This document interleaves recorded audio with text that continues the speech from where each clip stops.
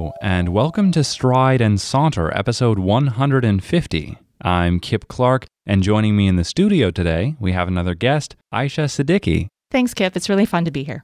And it's great to have you here. As the audience can probably guess based on the title of this episode, we're going to be discussing the Wonder Woman film that came out a few weeks ago. And a few disclaimers. We are going to be spoiling parts of the film, so if you're interested in the plot, please consider watching it before listening to this conversation. Another note I'd like to make is that while Gal Gadot's identity as an Israeli actress and individual is political and worthy of discussion, we aren't going to be unpacking that topic in this particular discussion, and I just wanted to bring it up so that listeners know we're not unaware of it, but simply choosing to discuss other elements of the film and of the mythos of Wonder Woman. And so, Aisha, I'd really love to know, since you and I watched the film together with other friends of ours, where you'd like this discussion to begin.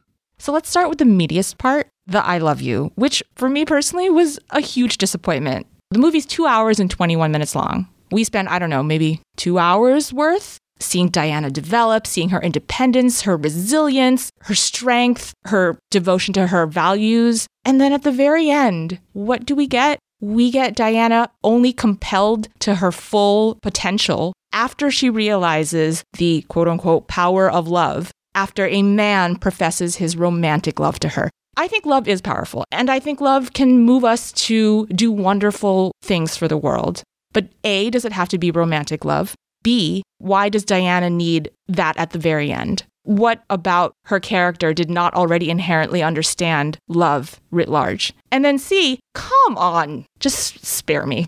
Well, I have a similar read of that moment, and I was really torn because initially when we're shown that exchange, I was intrigued that after the concussive blast, the pair exchange words before Trevor, the spy played by Chris Pine, dashes off to his fatal flight at the end of the film. But then we see a flashback where the persistent ringing after that concussive blast is removed. And we can hear that Steve Trevor says, "I love you." And I preferred the interpretation allowed by that concussive ringing because all we know, I think, as an audience after seeing that for the first time is that a significant exchange has occurred. And it does not have to be centered in romantic love, love of any kind, or really anything except dramatic significance. And I feel that many parts of this film, of which I'm critical, play into certain Hollywood tropes. And I absolutely recognize that in a market, there are reasons that the film industry may forever be tied to what will earn it money. But also as a piece of art, I don't think, perhaps like you, that was necessary. And I do think in many ways it reduces the nuance of some of these interactions and relationships. And Chris Pine's character, Steve Trevor, is particularly interesting because he acts as a vehicle of sorts for Diana's growth, although, as you had pointed out, she's absolutely independent. And what I love about Gal Gadot's performance is that I took away an independent person who was already capable,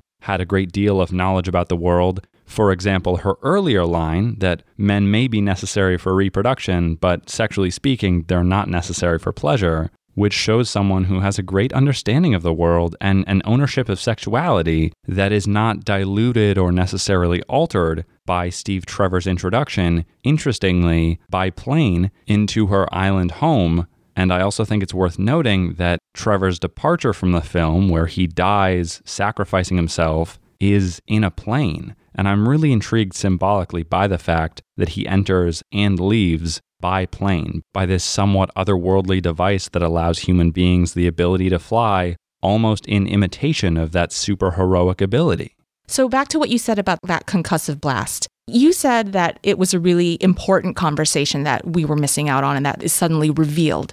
And you used that term revealed in a sense as if the audience was waiting to hear. But I had a different watching experience. So Diana, she's there, her head's ringing, she's trying to orient herself again, and you can't hear any audio, as you noted. I came away with it with, oh, yeah, she's in a big fight. Her ears are ringing. And he's saying something, but it doesn't need to be said. And whatever is happening between them right now, I'm experiencing through Diana. And I am not a third-party watcher anymore. I'm with her in this moment. And so it didn't really matter to me that the dialogue was absent because by this point in the film, I'm invested in Diana and I want to see the world through her as much as I can. So when we finally do hear that audio, when it's a flashback, like you said, I was disoriented because I'm like, whoa, we're back to this? okay, fine, I'll roll with it. And then B, Steve Trevor says, I love you. But he also says another line, Kip, that I know you like, which is, I can save the day, but you can save the world. And then he flies away to save the day. And in that moment, my heart sank because I had believed in Diana and I had hoped for her. And when Steve Trevor says, I love you, I knew we were taking a pivot to this is going to be important. And then the very next scene is her mustering all her courage, her godlike power, everything, making a decision, and then defeating Ares, being compelled into that action. And such a sharp pivot like that really was just disappointing. Why couldn't Diana be just Diana, strong Diana? I think it's really interesting that you phrase it in terms of what Diana has, what is added to her character, perhaps taken away or altered by Steve Trevor saying, I love you. Because throughout the film, she has this singular drive. She leaves her veiled island of Themyscira in pursuit of Ares. And I take that to be a very singular aim with which she is consistent throughout the film. And when they finally clash, her sword is destroyed immediately despite her perception that it was the Godslayer. And Ares reveals that she is in fact the Godslayer. And part of me wonders if this mythos was written in a way to let human viewers know that there may be super powerful beings out there or forces greater than you, which you cannot necessarily alter. Steve Trevor could not defeat Wonder Woman or radically change her in my interpretation, but he is able to lend her something in my reading of that moment. But I share your concern that it wasn't necessary for him to say that, and I also don't know that her defeat of Ares would have meant any less had she not heard that. I do think it gives the narrative a quote-unquote neat conclusion that she has won the day and knows that her victory means that she has saved specifically human beings who are flawed, but they also possess, exhibit, and learn from love. And I think that's what the film tries to leave us with. But I appreciate and would have appreciated the fact that sometimes good just triumphs over evil, and there may not be any profound meanings there. And I also think that line seems almost unnecessarily heroic, and I do think sometimes there are people who will save the day or the world, and we, as observers, may not be relevant in those conflicts or those situations. Okay, so something you said, Kip, you said, learn from love. Okay, but couldn't it have been a montage of the different types of love that she experienced, whether it be familial love, platonic love, or camaraderie, or the love she saw between parent and child as she was discovering this new world outside of the island? The camaraderie among the chief and Charlie and Samir and Steve, all these are forms of love. And I feel like a montage would have been far more compelling to show that this was for all of humanity and not just for Steve Trevor. And I know she wasn't just doing it for Steve Trevor and that he was symbolic, but it still rubbed me the wrong way. And speaking of rubbing, I will keep that at PG-13. But let's go back to the line about pleasure. They're in the boat together and they have a little back and forth about sleeping together in the sense of like sleeping side by side.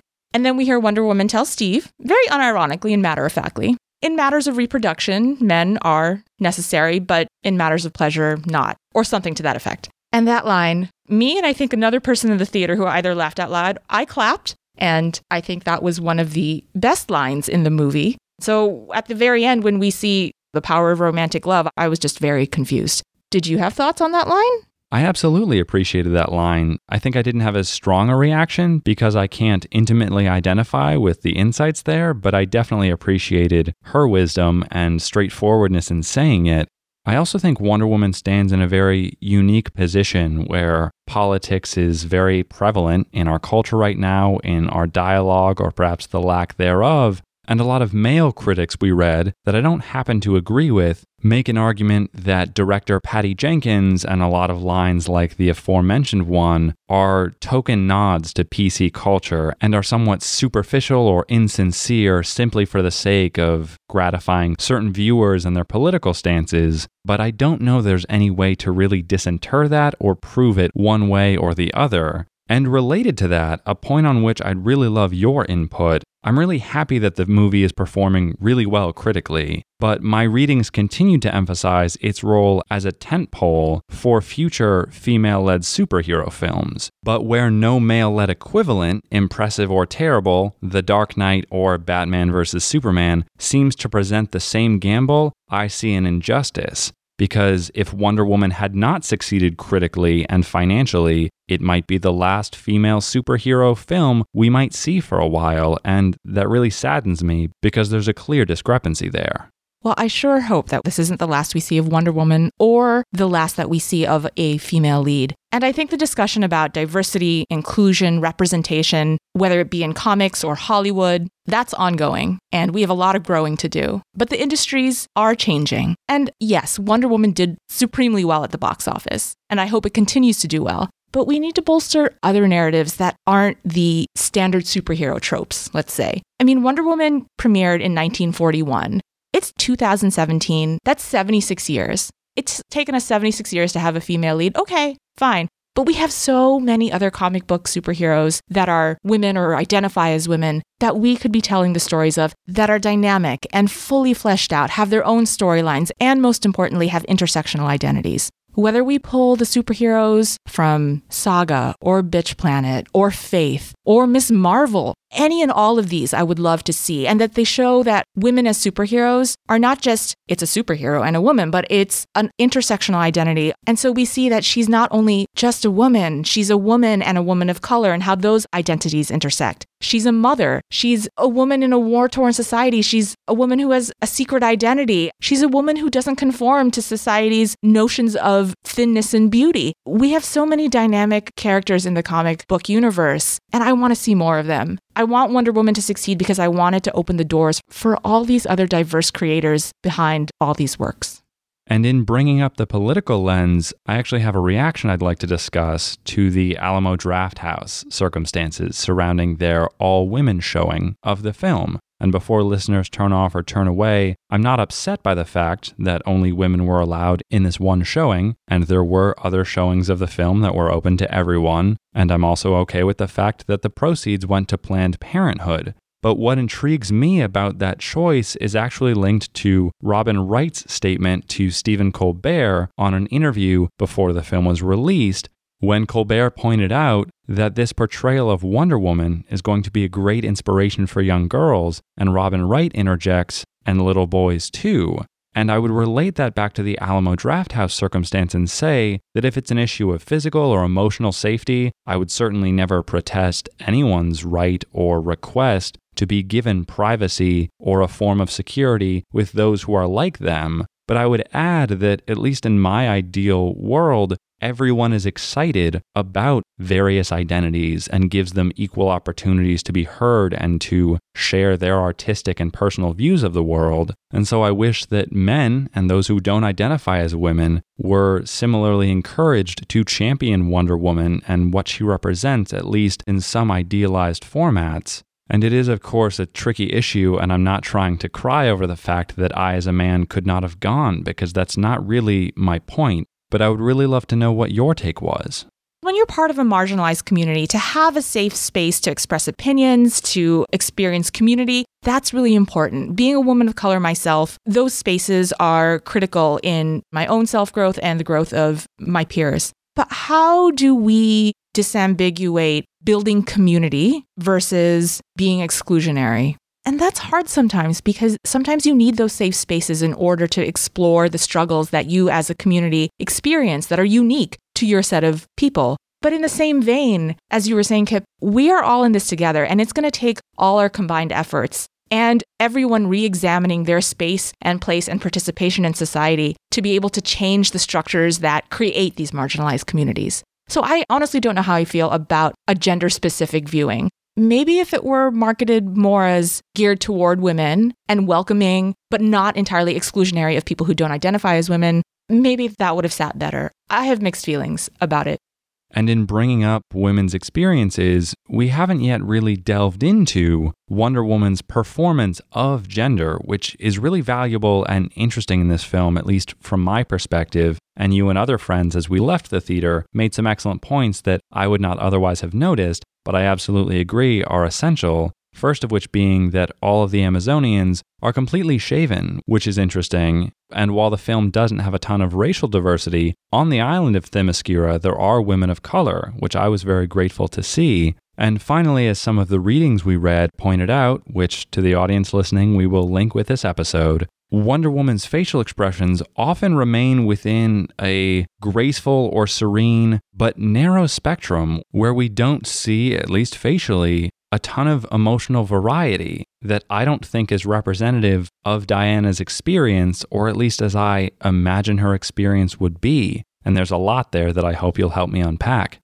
Okay, so I take your point and I can see where you're coming from, but why does she need to be super expressive? Because oftentimes women are socialized to smile, to be placating, to be accommodating, to be sensitive, to be expressive, to be empathic, all these things, which pretty much say, okay, fine, please wear your heart on your sleeve. And women are often portrayed as such in multiple media representations. You can wear your heart on your sleeve, or you cannot, and it's okay. Just as men can choose to be either emotional or not emotional, we should allow every individual to have a full spectrum of how much they want to communicate to the world. And I think part of the Wonder Woman argument of, she looks very serene throughout battle scenes or in general. Okay, so she has a very measured expression throughout a lot of the movie. But we do see glimpses of emotion, and I think it's okay because I think we need to communicate to young girls that, no, you don't need to be performing a gendered identity. It's okay to be stern. It's okay to be assertive. It's okay to deal with your emotions and process them in whatever way you need to, and that doesn't need to be displayed to the world. And however you want to do it, do it. I completely agree. And another way I think she really rewrites and challenges certain norms is in her specific form of innocence, as I'm going to describe it, because she talks a lot about cowardice and what honorable fighting is. When she arrives in London, all of this set during World War I, she challenges the British generals for not being on the front lines with their men. And I think it's particularly interesting that on the island of Themyscira, this Amazonian world with only women, their fighting is largely hand-to-hand combat or using bows and arrows, but there's a sense of honor when Diana's mother, Hippolyta, requests of her aunt, Antiope, not to teach Diana how to fight. And I find it very interesting that despite their superhuman strength, there's a reservation from fighting, which maybe isn't quite innocence, but it's less bloodthirsty than the inferno of casualties that is World War I. And so we see Diana introduced into this world, and she has a great number of criticisms about Charlie the sniper, who, in being so far from his targets, is not fighting honorably, nor are these British generals. And finally, although the commentary wasn't overtly made,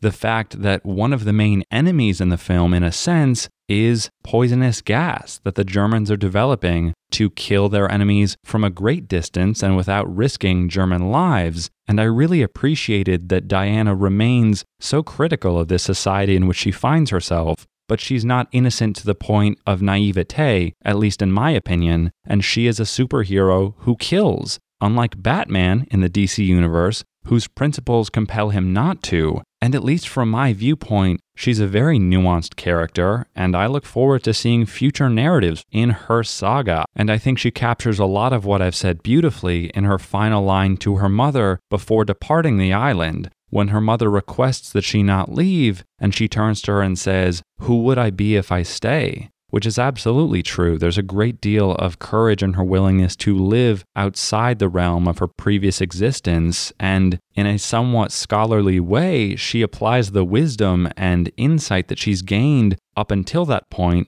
to real-world circumstances, and there's a great deal of admiration I have for that kind of lifestyle that she demonstrates in the latter two-thirds of the film. So about real-world circumstances, we see Diana discovering this world, seeing the ravages of war for the first time. And war is not glorified. We see people dying, painful deaths. We see maimed soldiers. We see generals who don't care about the deaths of their soldiers. We see villagers, refugees. War is ugly. And I don't think the movie shies away from showing that war is really ugly and makes the viewer question our country's participation in war. And for me as a viewer, that was both refreshing and painful and something that needed to be done. Because here we have Diana, who is committed to justice, and we are forced to question our own conceptions of war and how we participate in it. And on the note of questioning and subsequent learning, you made a really great point after we had just watched the film that altered my perception of a certain scene, that being when Diana and Steve Trevor enter the bar in London and meet some of Trevor's allies, including Samir, who, after witnessing Diana break up a bar fight, says, "I'm both frightened and aroused." And my reading of that scene was rather cynical, that we didn't need to know about his arousal and that it unnecessarily sexualizes Diana, but you gave a more articulate reading of that scene. So in that scene, Samir's arousal is based on something Diana does, not something that she is. And in that respect, Diana is an agent and not an object. And I think that's so critical because being an object of the male gaze, being hypersexualized, that is the problem. But when you have a character who happens to be a woman, who happens to be doing wondrous, powerful things, and someone is aroused by you, I'm sex positive. I'm glad that we have a male character acknowledging that here's a woman who I admire because she's done something, and that arouses me. And so it's not a matter of that she's just a pinup girl. She's not something that I look at and fantasize about, but never engage with. And so Diana retains her personhood, and that was refreshing. And I remain grateful for the fact that you were willing to share that perspective. Before we close this episode, what would you like the audience to think about after listening to this discussion? Like with any superhero movie, we are forced to question what we value in our heroes and what we value as a society. When Wonder Woman was created in 1941, it was a very different world. The character has grown, and now her movie adaptation is bringing her to a new audience. And I want people to acknowledge that change and to understand how Wonder Woman fits into the greater fight for justice and equality, not just in the movies, but in our everyday lives. I absolutely agree. I'd be really curious to hear from male viewers of the film and those who may not identify as women what you thought about gender as it's portrayed through this film. I would also really appreciate further commentary on the courage versus cowardice narrative, at least as I perceived it throughout the film. And finally, I'd really love to know what listeners and viewers of the film think its influence will be on superhero films going forward, on female-led superhero films going forward, and perhaps even on typically male superheroes like Batman and Superman, and how they might be portrayed in future cinematic releases. And Aisha, of course, I'd really like to thank you for coming on and discussing this today. It was a pleasure, Kip. Thanks for having me. I'm sorry I couldn't come in Wonder Woman attire, but next time. Well, I look forward to it. But of course, as always, we want this to be a conversation among, not simply a conversation between. So for those of you listening, if you have any thoughts, opinions, or feedback of any kind, we'd really love to hear from you. You can find us on Twitter or on Facebook. You can also email us via strideandsaunter@gmail.com. And if you enjoyed this episode, consider subscribing to as well as sharing this show with anyone you think might also enjoy it or get something out of it. And as always, we thank you very much for listening. And from thought to word and voice to ear, this is Kip Clark signing off.